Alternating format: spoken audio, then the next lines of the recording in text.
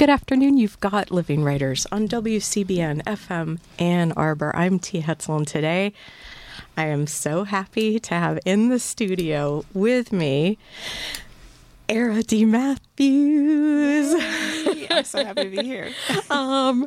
And so I feel very formal using your full name, but I want to keep saying it so that everyone, when they go to grab Bread and Circus, your latest book of poems, they see it right there. But do you mind if I call you D for the program? I do not mind if you call me D. We met each other as T and D, so we should continue the tradition. But what do you go by D or? You know, it's funny. I took that nickname probably back in 2000. I always had the nickname Dee Dee as a kid. Oh. So that was my nickname growing up. And then in around 2002, when I decided to move out into open mics and try my hand at poetry in public. So it was 2002? It was around 2002. Okay. I adopted D. I kind of excavated it, if you will, from the ruins. And I said, I'll bring that back just in case someone has a problem saying my name. But it was mostly because I wanted to maintain some degree of anonymity just in case I bombed at the open mic. So I just put D down on the sheet and it caught on. I mean, everyone knows me as D. Some know me as Era, which is fine, but most people know me as D. And it's just a nickname. It's a beloved nickname for me. I love the nickname. I took it when I was afraid of being fully who I was, or when I was afraid that it would be too difficult for someone to say my actual name. So I tried to make it easier for them. But I've kind of come full circle where I'm just... I introduce myself to new people now as Era. Yeah. So when I go back and forth. So when because you were here at Michigan. That's how we met. Exactly. For some years. You were in Detroit before that. And is that when you started the open mic, was in Detroit? Yeah. With the Detroit poets? I did. With a group of Detroit poets who have all gone on to the page in some way. Most of them have gone on to the page in some way. And, there was Vivi Francis, there was Matthew Olsman, there was Francine Harris, there's Nandi Comer, who's now Michigan's poet laureate, Yeah. So there's so many of us. I wouldn't be surprised if Francine was going to be the same in Texas soon. Oh, my goodness. Is that where Francine is now? I feel like she's in Houston. Figure out where Okay. She's in Houston. Yeah, she's just going to take over. I hope She's going to be president. Get out of here. I hope so. Many years. Francine J. Harris and I were talking here. And I loved that she didn't capitalize any parts of her name. Exactly. I don't know if Francine's still doing. I mean, it's interesting, these parts of ourselves that are us, and some stay forever, and some come back. Exactly. And some are in different moments and for different people. Exactly. Eponymous. Your poem. Would you mind reading that? Yeah. Could we, since we're talking names? Yeah, absolutely. And I don't usually ask, so I won't keep asking. And I will say that for the first part of reading the book, I just restrained myself and I was like, do not dog-ear a page. And then I was like, don't do anything. And then I gradually was like, you can put some pink slips in. And then I was like, do not put any pink slips in unless you think you can't get back to this page. It was just, I love your book. Thank Bread you. and Circus is... Thank you. Thank you so much. In there. Thank you. Etymology. Because my mother named me after a child born still, to a godmother I've never met, I took another way to be known. Something easier to remember, inevitable to forget. Something that rolls over the surface of thrush because I grew tired of saying, no, it's pronounced. Now I tire of not conjuring that ghost I honor. Say it with me. Era. Rhymes with Sarah. Sarah from the Latin meaning, a woman of high rank, which also means whenever I ask anyone to hold me on their lips, I sound like what I almost am. Hear me out.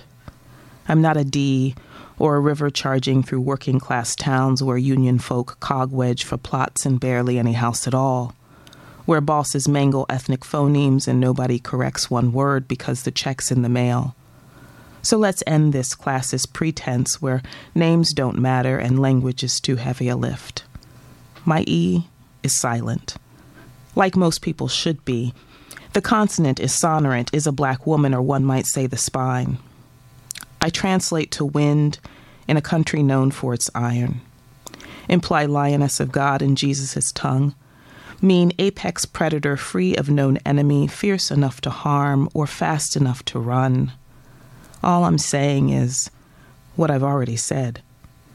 The tongue has no wings to flee what syllables it fears. The mouth is no womb, has no right to consume what it did not make. Thanks. You're welcome. Era D. Matthews. You know, what is it? And etymology, of course. I think I've already mixed up my words today and said the wrong word. And you were it's a human moment. So kind to just know what I meant. It's quite all right. It was close enough, to be honest with you. I knew exactly what you meant. Close enough for government work. Yeah, exactly. It was all good. Be easy on yourself. Human moments. Human moments. Yeah. Full of them, right? Always. Or at least, yeah. Always. We can't get away from them my as currency. long as we're confined to our vessels. Yes. Yeah. And trying to appreciate in good ways the vessel, too. Yeah. You know, like thankful got this far. Yeah, exactly. You know, exactly. More left, hopefully, right? Yeah. Yeah. I'm going to read your bio so that I don't forget. Okay. Because it's a convention of living writers.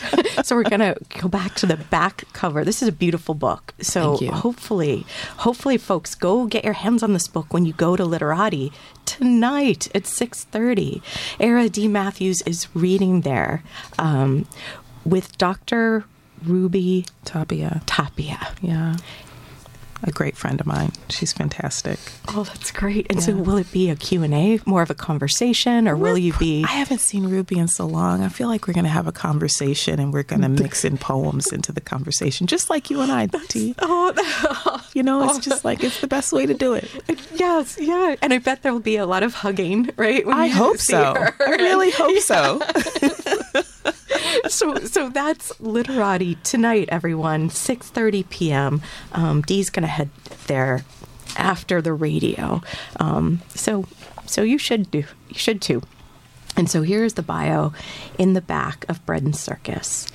Era D. Matthews is Philadelphia's current poet laureate.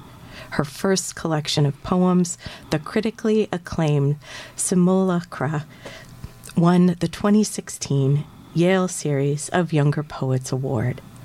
Her work has appeared in the New York Times, Gulf Coast VQR, The Best American Poetry, American Poet, Lit Hub, Harvard Review, and elsewhere. Matthews holds a BA in economics from the University of Pennsylvania, as well as an MFA from the Helen Zell Writers Program and an MPA from the Gerald R. Ford School of Public Policy, both at the University of Michigan, Go Blue. A Pew Fellow, she is a professor and co-directs the poetry program at Bryn Mawr College.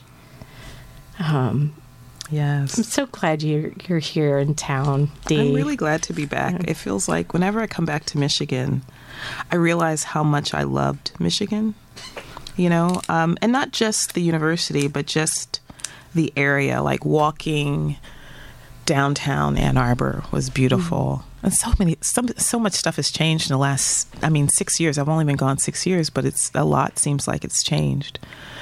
And, it's just always lovely to feel like you're back home.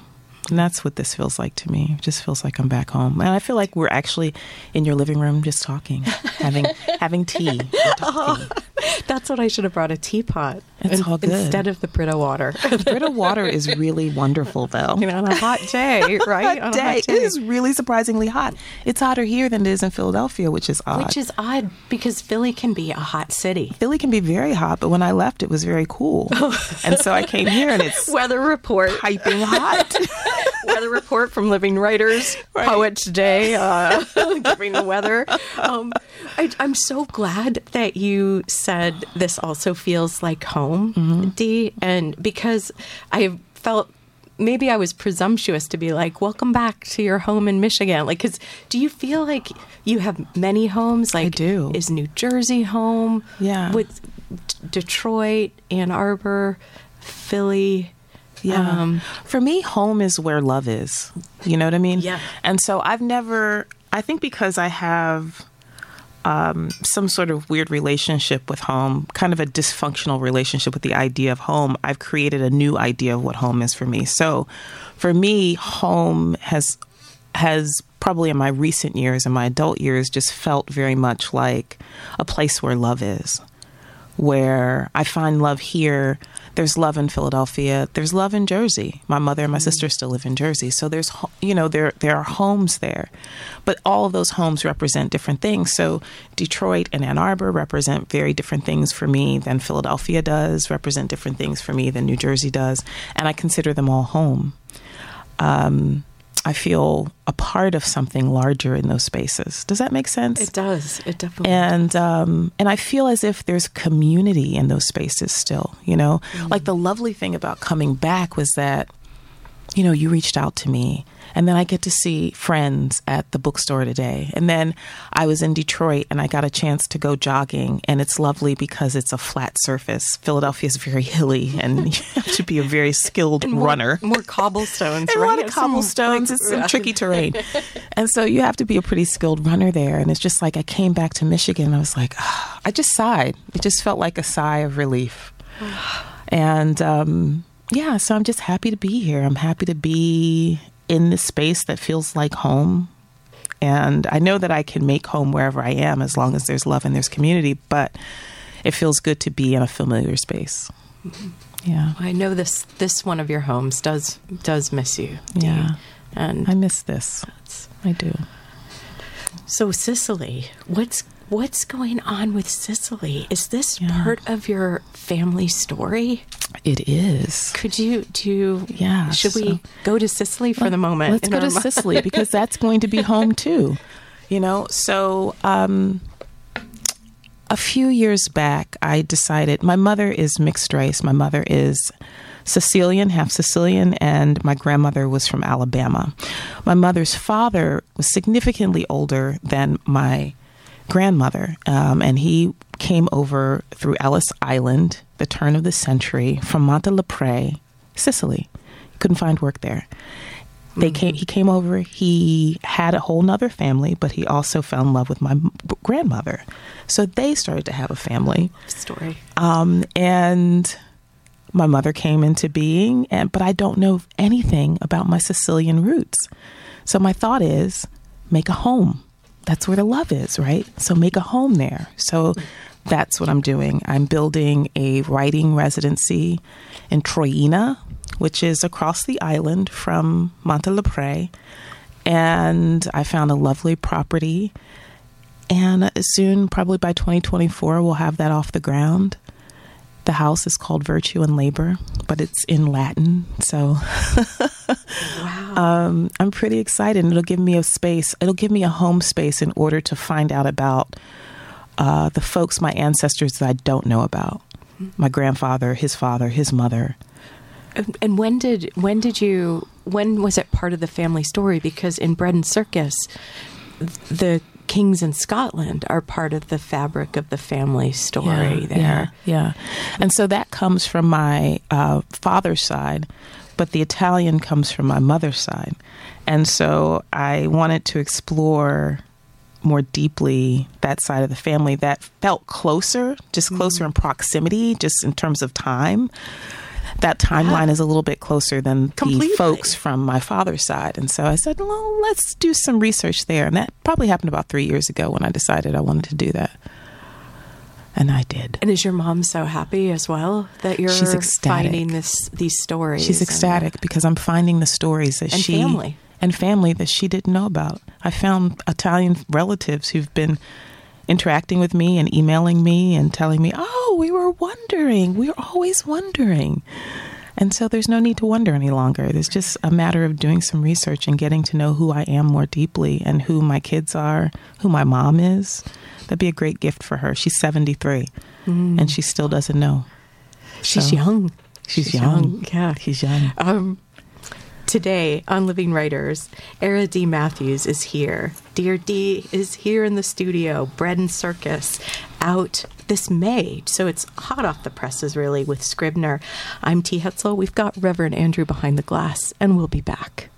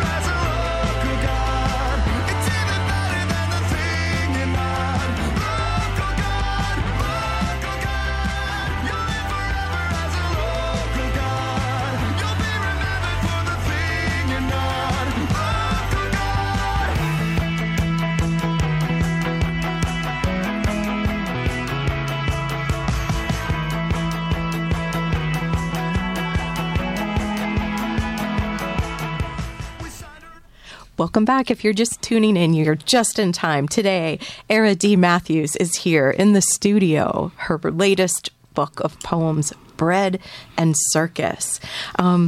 Dee, thanks for choosing today's songs for today's program, too. Oh, for sure. What did we just hear? I know we started with the Killers. We started with the song Boy by the Killers, and then during this last segment we went into Local God by Panic at the Disco. Which is such a great name. It's a great name for a group. Oh. I just have the most eclectic taste. I wouldn't say it's the most eclectic. There are a lot of people who have eclectic musical taste.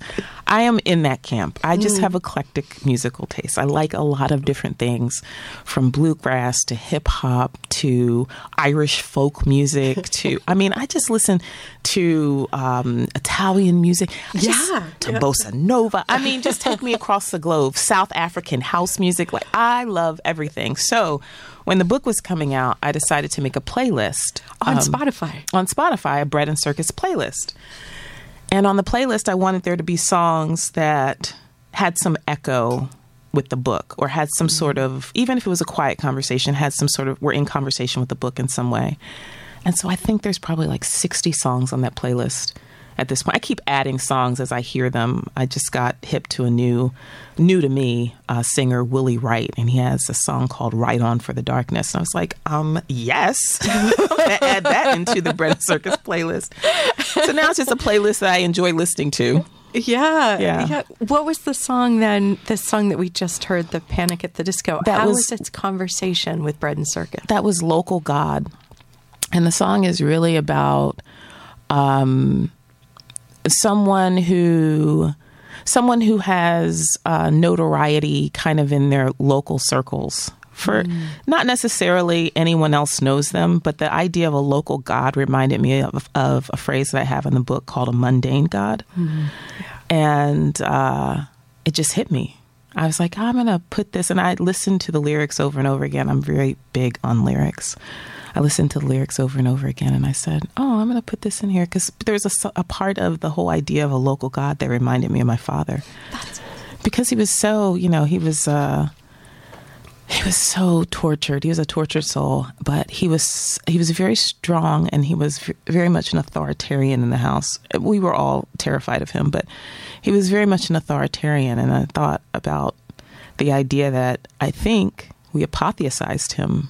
When my sister and I were little, we just kind of looked up and thought of him as a god and just kind of did whatever it is that he told us to do, even if what he was telling us to do was not entirely legal or ethically just or fair or ethical at all. And so we just kind of listened. And so the idea of the local God came into play. Yeah. So Panic at the Disco it is. I was wondering if that, your father is a big presence in the book. Family is definitely. Yeah. But within the scope of the book, at the very beginning, because there's a couple of photos in the book too. Mm-hmm. I love how the book has no bounds, like the way it's using the page, the text layout, angles, playing with your background from economics is coming into play. And it definitely does. And your research, because you went to the Baudelaire Library, and just visually, legacy costs, the way that we see the graphs starting to be laid out, and the words insisting on being on the page and in their own spacing as well. And another graph, like an Adam Smith gets in there very early as I'm trying to think with this. And could you tell us a little bit about the epigraph? Yeah. So Juvenal was a Roman poet, and he was also a satirist, and he talked a bit about in his work, or there's this famous phrase in his work about bread and circuses. And the idea is that the folks in power can hook and switch you, right? They can make you look away from what's actually happening by offering you food or entertainment. And the idea of the distraction that's inherent in bread and circus kind of had me thinking about the distraction that's inherent in our daily lives. from everything. You know, like we go to work because we have to pay bills, we want to eat. We get on social media because it's entertainment and it numbs us to what's actually happening in the world.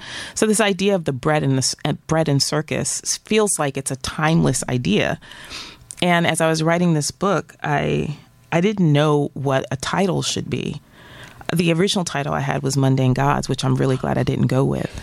But so interesting, because that was something that we had already just talked about. Exactly. So it's a present. It's a presence here that we need to address. Exactly. And so as I let my son is one of my first readers. He's 22. He just graduated University of Penn, and he's off to Harvard's Divinity School in the fall. He got a presidential fellowship. He's doing great things, but he's really very much into poetry.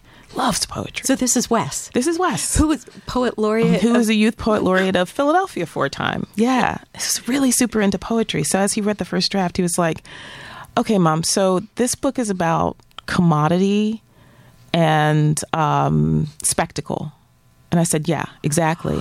And he's like, I would pull in Juvenile and bread and circus, the idea of the bread and circus. And damn if he wasn't right. It was absolutely the right thing to do. And he was like, just casually drop that. He was like, and then you should also name it bread and circus. So I just folled his lead. And you did. And you give him the shout out in the acknowledgement. So he does, yeah.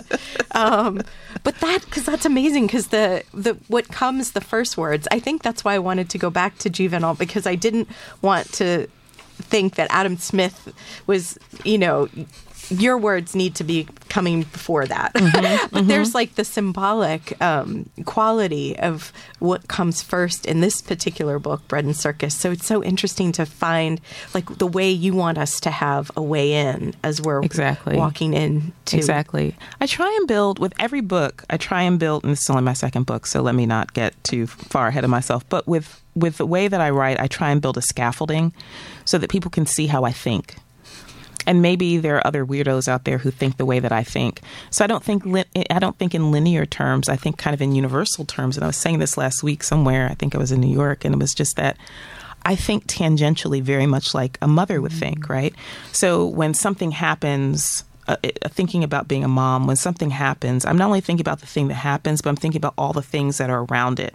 Or before something happens, I'm thinking about the things that are around it. So if I notice the placement of a glass on the table, I might tell someone, move your hand, or casually move the glass forward so it goes out of elbow shot. So nobody touches it. So kind of thinking ahead of time and always thinking about the universal rather than thinking about the straight line.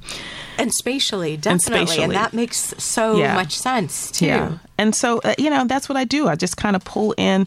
I'm really interested in theory, but I recognize the limits of how I understand theory, and I understand theory the way that I understand it. And so what I write is my understanding of a theory rather than trying to strictly cohere to whoever the theorist was. I'm also trying to think about what it means to me based on my own experiences. So how is that working with your erasure poems in Bread and Circus? So when I was thinking about Adam Smith, I went on a research trip to the University of Edinburgh 2017, actually. Nope, it was 2018. And I wanted to handle his archives. I knew I wanted to write something about poverty and something about relating to this idea of the invisible hand, where self-interest is the thing that optimizes outcome. And I never fully believed that, even as I was learning about it in the classroom. And I think I didn't believe it because I never saw that in my life. I saw something completely different.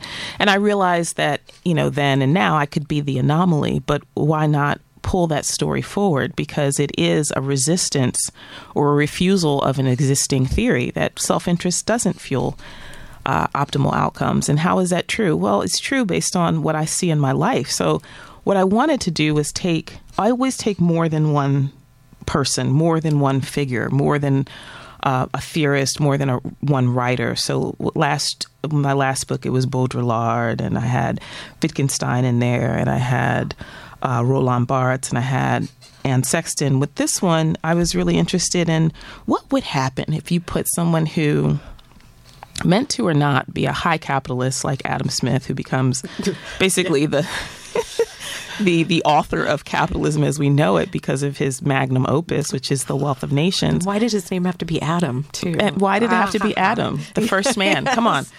And then put him in conversation with someone who's not like that. And so then I thought, Guy Debord. Yes.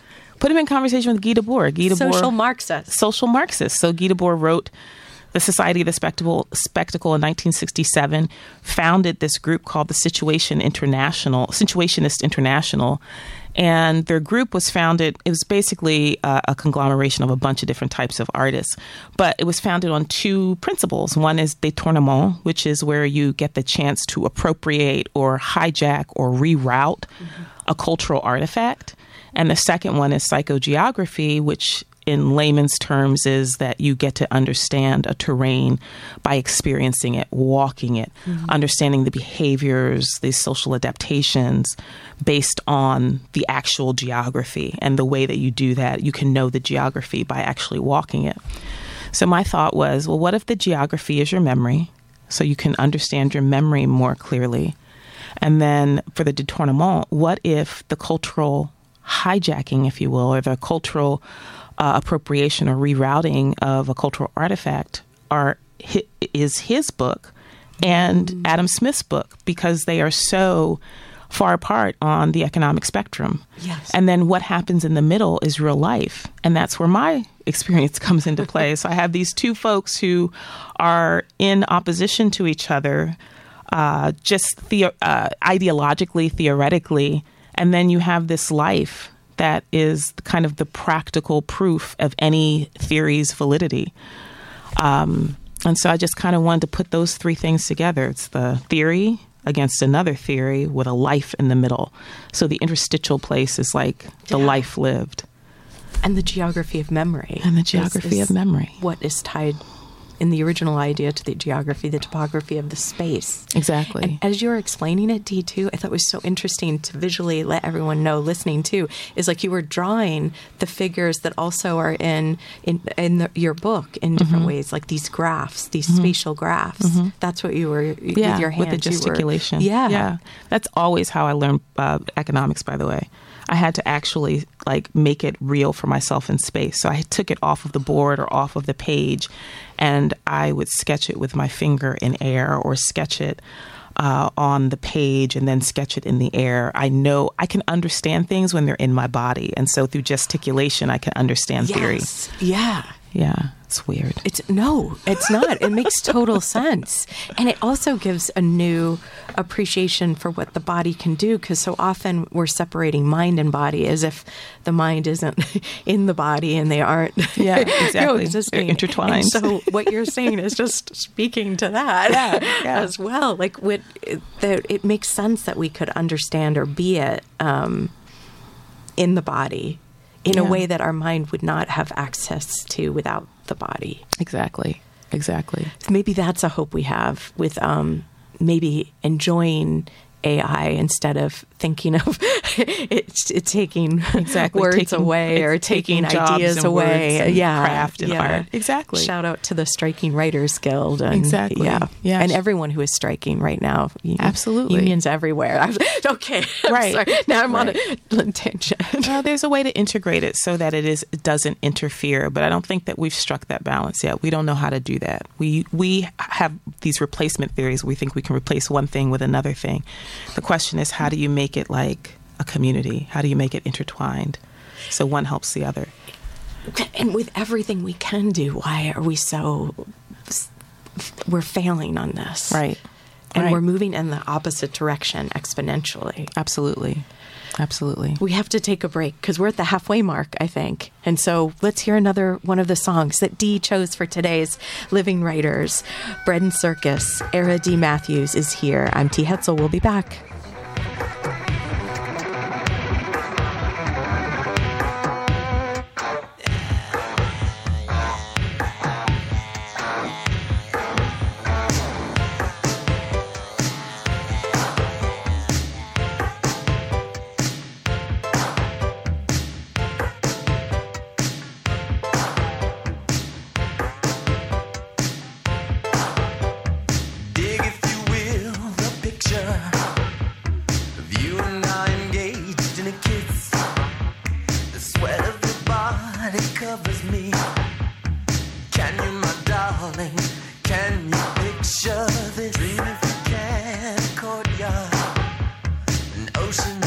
violets in bloom. Animals strike curious poses. They feel the heat between me and you. Just leave me standing, alone in a world that's so cold. Maybe I'm just too demanding. Maybe I'm just like my father, too bold. Maybe you're just like my mother. She's never satisfied. Why do we scream at each other? This is what it sounds like when doves cry. Welcome back. You've got Living Writers. I'm T. Hetzel. Today on the program, Era D. Matthews is here in person in the studio. It warms my heart to say it. Bread and Circus, her fantastic book of poems here on the table with us. And we'll hear more ahead. But first, maybe a word about Prince. Yeah. Maybe. I love Prince. And I don't use the past tense when I'm talking about Prince because I refuse to accept the fact that he's gone. In fact, I was working here at Michigan when I found out that he passed away, and I had to leave work early. I was like, oh, I can't continue on with the day if Prince is not in this world somewhere. I loved Prince. I just have these memories, like I grew up in the 80s and we were all latchkey kids. And I lived in this apartment building, and there were 4 apartments in the building that I lived in. There were a bunch of apartments, but every building had like 4 units. And there was a boy that lived upstairs. His name was Stevie. There was a girl who lived across the hall. Her name was Maria. And then there was my sister and I in our apartment. And we would congregate in the hallway and listen to music because our parents, we were all they were all from single parents. They were all mothers. So all of our mothers were working. And we'd go sit in the hallway, form this kind of ragtag group of teenagers, all preteens really, who loved listening to music. So we had these huge boom boxes, slipped a cassette in, and somebody had Prince, and we put in When the Doves Cry. And that was followed quickly by Darling Nikki, which is one of those controversial songs that I listened to that I'm sure that Tipper Gore was not happy about because it was that time with the stickers slapped on album covers. You had to get stickers slapped on album covers because of the parental advisory. Yeah, and then they were so much better. Right. So, it's just like, so we sat in the hallway and listened to this cassette on repeat for hours. Yeah. Just sitting there talking, kicking it. We all finished our homework. It's one of the best albums ever. It's a brilliant album. It is. It's a brilliant album. And the thing about this song is that he wrote it in less than a day. It's a filler. He had to fill out that album. And the record company was like, you need like another song on the. So he wrote When the Doves Cry. And in less than a day, and with all the instrumentals. Because he plays all the tracks and then produce it, right? Exactly. Yeah. So it was like that time constraint, and he created this beautiful, that lasts through the ages, this beautiful piece of music that lasts through the ages. Like you can listen to the song right now and have the same, I will listen to it right now and have the same feeling that I had back in 1984. Yeah. It takes you there so viscerally, but then you're also here with knowing that it's not something of the past, it's of the moment, like you're saying. Yeah. But it also brings you back to this other time. Yeah. And And I think it's helpful that there's a good memory that's associated with the entire album. Oh, yeah. Right? The memory of being in community with these other lovely souls who were around the same age and who were in the same predicament. And that's how we bonded. We bonded over music and listening groups in the hallway of our apartment building. Yeah. Just sitting there till our parents got home. So When Doves Cry, it has this memory attached to it, and that's also in conversation with the book. Yeah, for sure. It's very much about relationships and pain, and mothers and fathers. Absolutely. Absolutely. Yeah. Is that why you chose? What for sure? There's no doubt. I mean, that he wrote when I first listened to the song. I just felt there was this familiar feeling that he's speaking to my experience in some way. Dig, if you will, the picture. You are now engaged in a kiss. The sweat of your body covers me. Can you, my darling, can you picture this?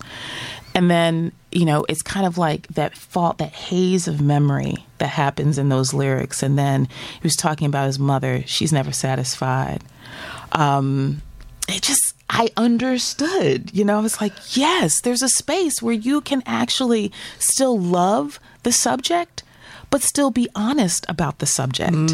Yeah. You know, and that song kind of gave me those permissions. Even back then, I didn't, you know, recognize them or utilize them until later in life. But yeah.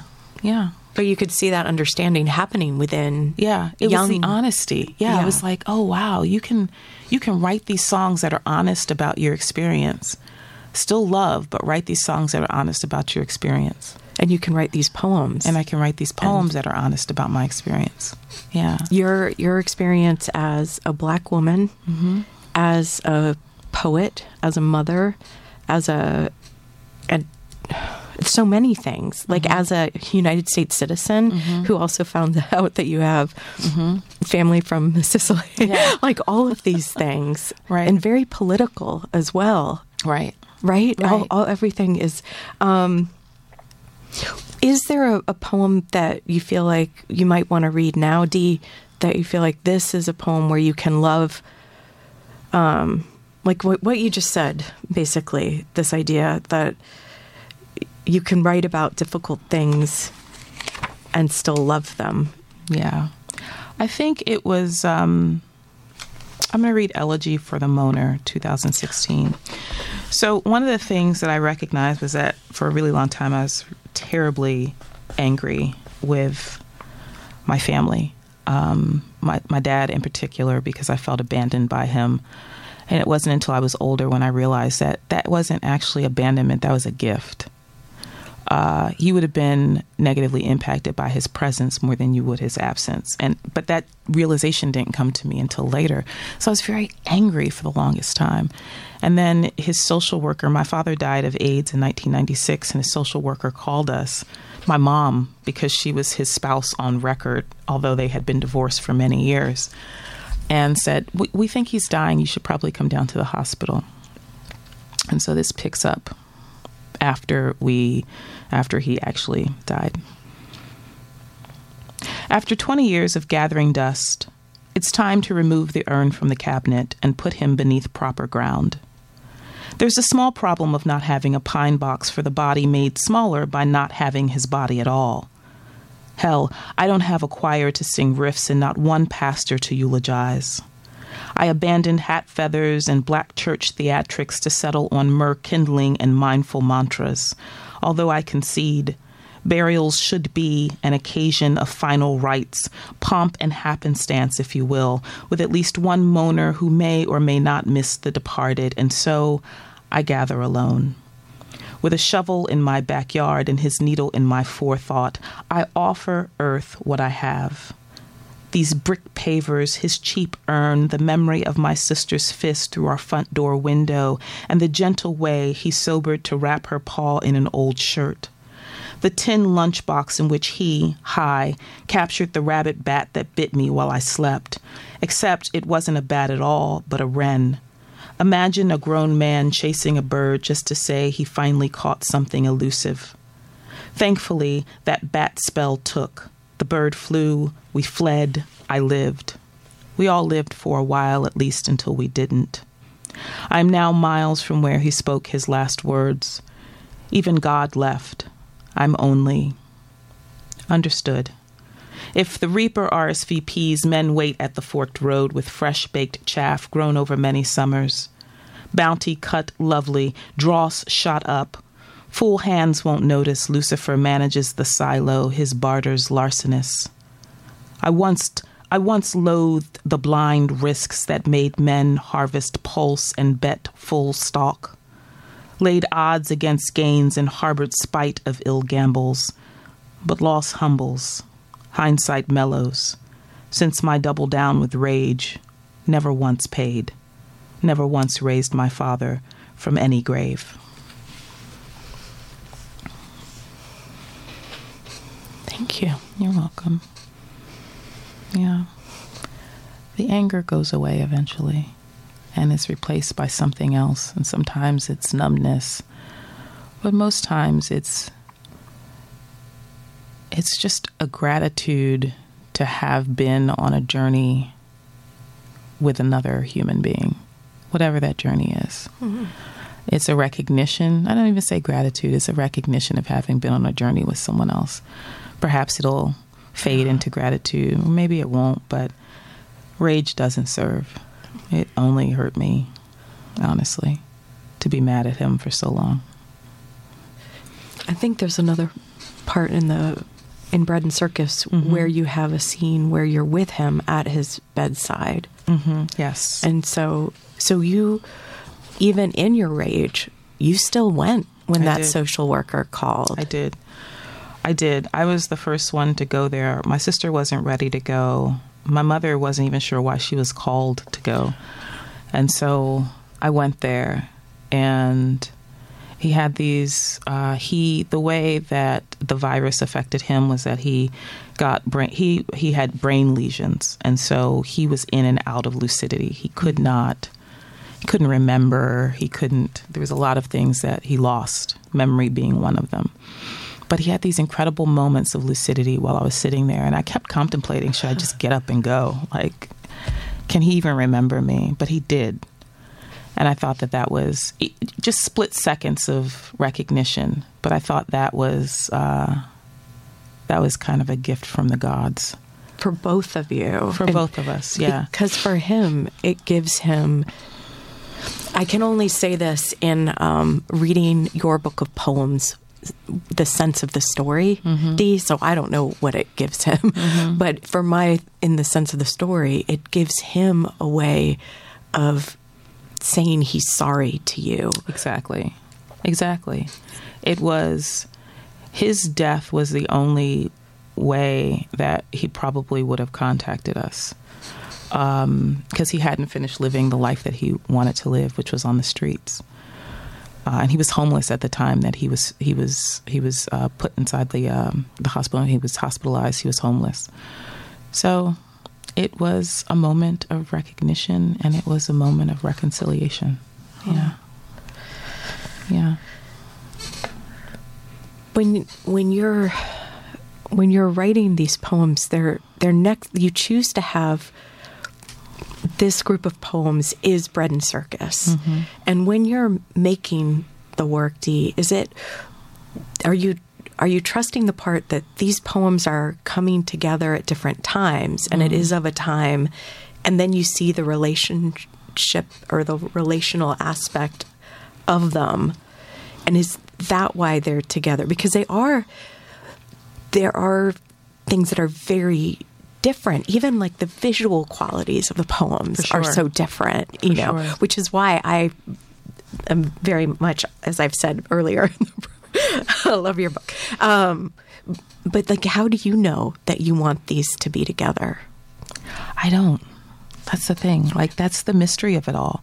When I was writing these, I wasn't thinking I was writing toward a cohesive manuscript or a book. I just thought that these were one-off poems. There was something I needed to say, so I said it in a poem. There was something I wanted to write about, so maybe I wrote a longer form, or I wrote prose. But I didn't know. It took me a while, because some of these are older poems, so it took me a while to understand the thread, and that always happens to me. I'll write, I'll produce, I'll practice, but I won't know what I'm writing toward until later. And that's the mystery of it. Yeah. Yeah. I surprise myself. Yeah. I love that. Let's take a break. Today on Living Writers, Era D. Matthews is here. Bread and Circus, the book on the table with us. I'm T. Hetzel. We'll be back.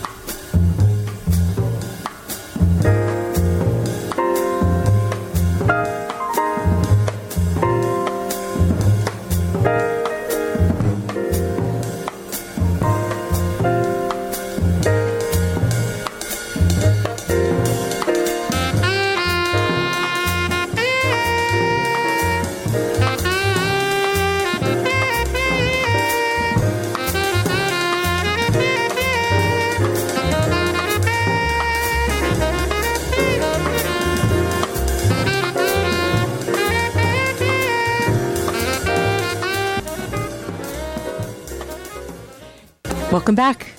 If you're just tuning in, you're just in time. Today on Living Writers, Era D. Matthews is here. Just got to hear some Coltrane, which always does the heart good. Mm-hmm. Why Coltrane today? Yeah, so another influence, like that Prince level influence for me, particularly as it related to structuring this book. So I have a really good friend. Her name is Shami Ali Naeem. She's a musician. She's also a poet. Oh, and she's going to be in Detroit with you. Yes. On June 29th, I think. No, Thursday? not on June 29th. We're going out on tour together in the fall. Oh, okay. But yes. She's a very close friend, is a very big supporter of my work, and is one of my early readers. And so as I was talking to her about structuring the book, she was like, I think you need to listen to some Coltrane. And so I listened to Coltrane I listened to Love Supreme on repeat. And one of the things I love to pull into any book is the idea of musical structure. I think music and poetry, a part of poetry is music. And so I think a lot of the structures of music translate well into poems. There's a one form of poetry. There's a particular form that I'm thinking about, which is the contrapuntal, which is based on the counterpoint in music, where there's one point being made, and then there's another point being made, and then you make the points together, and it's a whole new thing. And so that's what the contrapuntal does. You kind of get these 3-in-1 poems, where you get a right-hand poem and a left-hand poem and a poem that's read together. And also, connecting back to what you said earlier, Dee, how you were thinking of even Adam Smith and exactly. And the life in the middle. The life in the middle. Yeah, exactly. So the contrapuntal gives you that life in the middle. Exactly right. And so I'm fascinated by that concept. And the other thing about Coltrane was that he had an incredible spirit about him. So there was something about his music that wasn't just for entertainment. There was a spiritual journey that he was on. And in Love Supreme, he used the through composition. So I was like, oh, through composition, what does that mean? The through composition is basically a rhetorical progression. So if you listen to Love Supreme all the way through, there are 4 different parts, and those are the sections. That's how I section the book. There's acknowledgement, there's resolution, there's pursuance, and then there's psalms. Of course. So A Love Supreme makes its way into the book because I use that concept of the through composition to weave these kind of stories together so that I can rhetorically be on a rhetorical progression. And the idea is that it's it's usually not a series, but there is a sense that every independent overture has a different instrument that moves forward. Like you can hear a different instrument moving forward in acknowledgement than you might hear in psalms. And I wanted to have that kind of tone. I wanted to strike that tone in the book. So thank God for friends who are really knowledgeable about music. I also have a friend who's a musicologist who went here, got his PhD from here, John Edwardowski, and he helped me to think through the through composition too. So yeah, it's just, I wanted to use through composition. I know Coltrane used through composition for Love Supreme. I loved the sections of Love Supreme. So it's like, yes, I will use that. I will absolutely use that in the book because it made sense. But it also gave me structure for taking all of these poems and making them their own stories. So each section really is its own independent story and can be read independently. You don't have to read the book from the front to the back. You can decide to read the 3rd section and the 4th section and then come back to the 1st and 2nd section.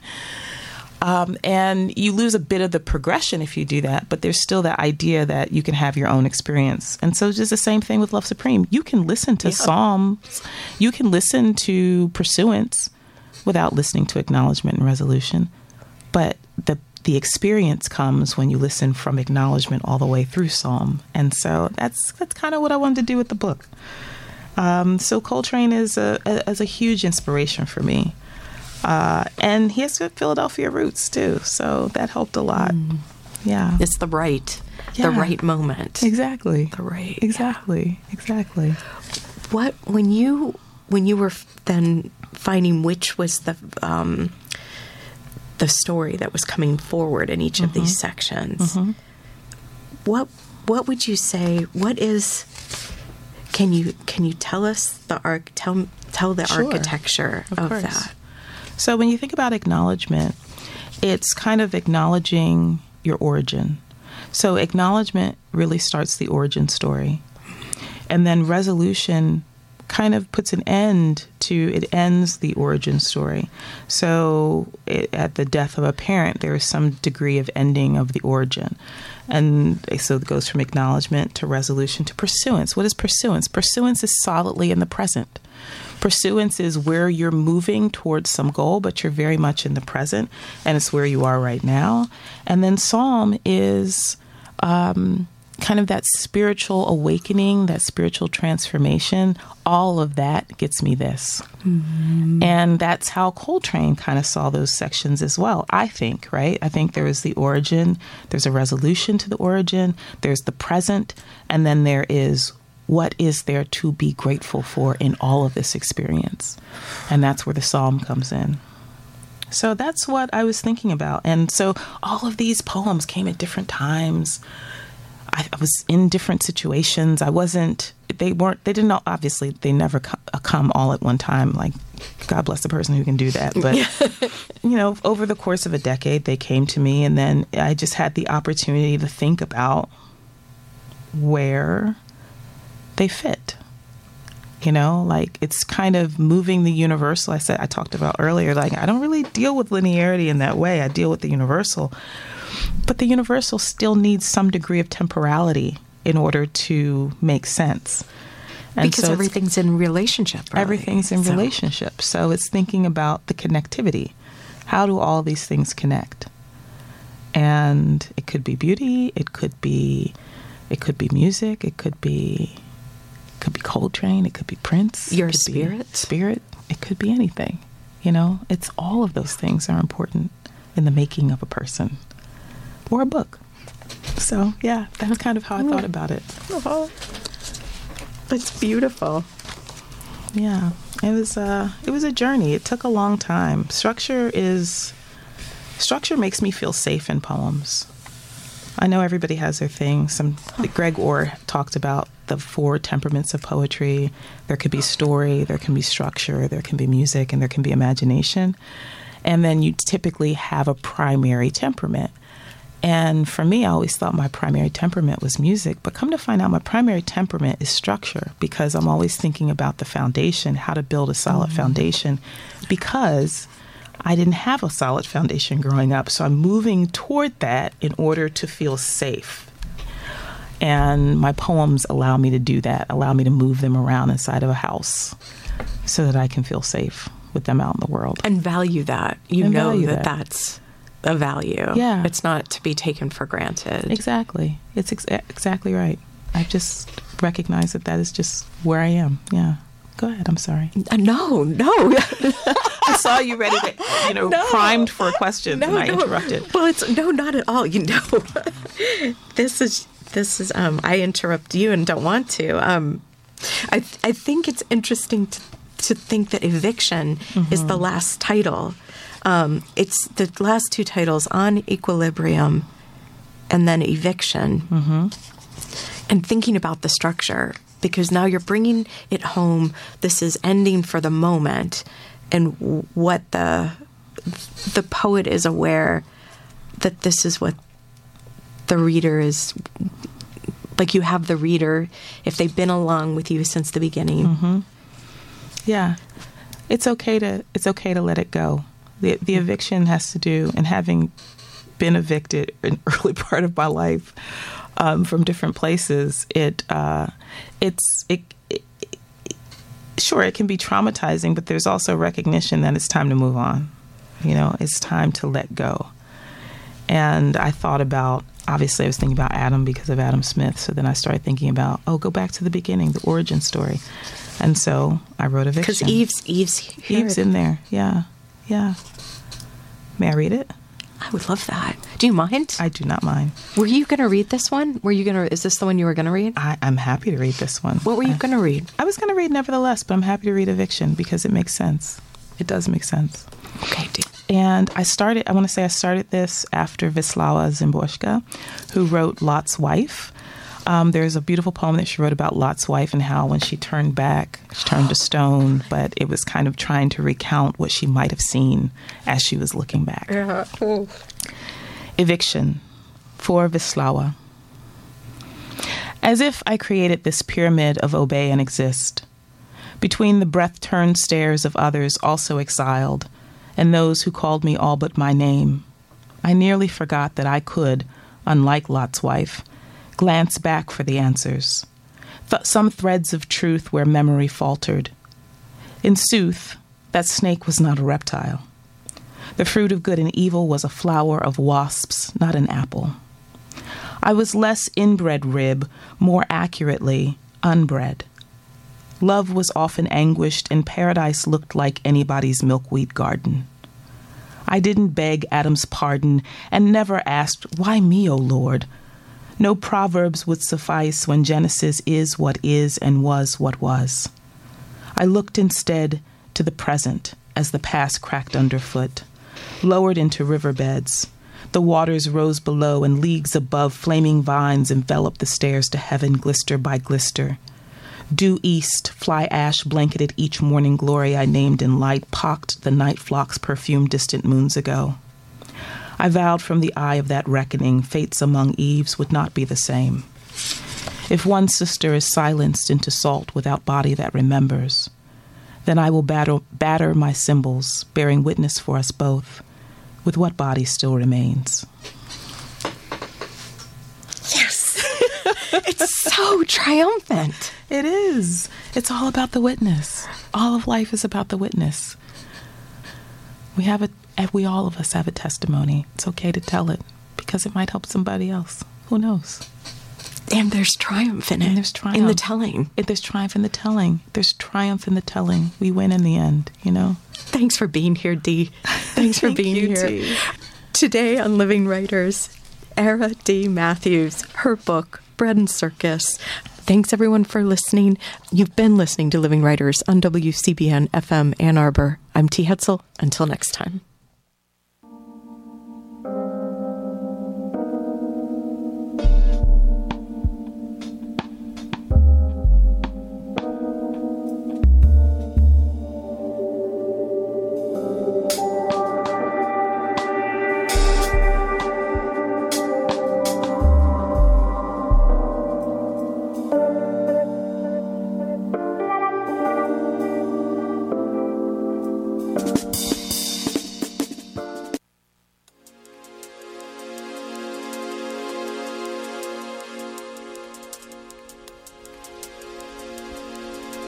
You are tuned in to WCBN FM Ann Arbor. You're listening to Drum Break. I'm your host, DJ Free Jazz. And I got a nice 30 minutes of intelligent drum and bass coming up for you. Stay tuned.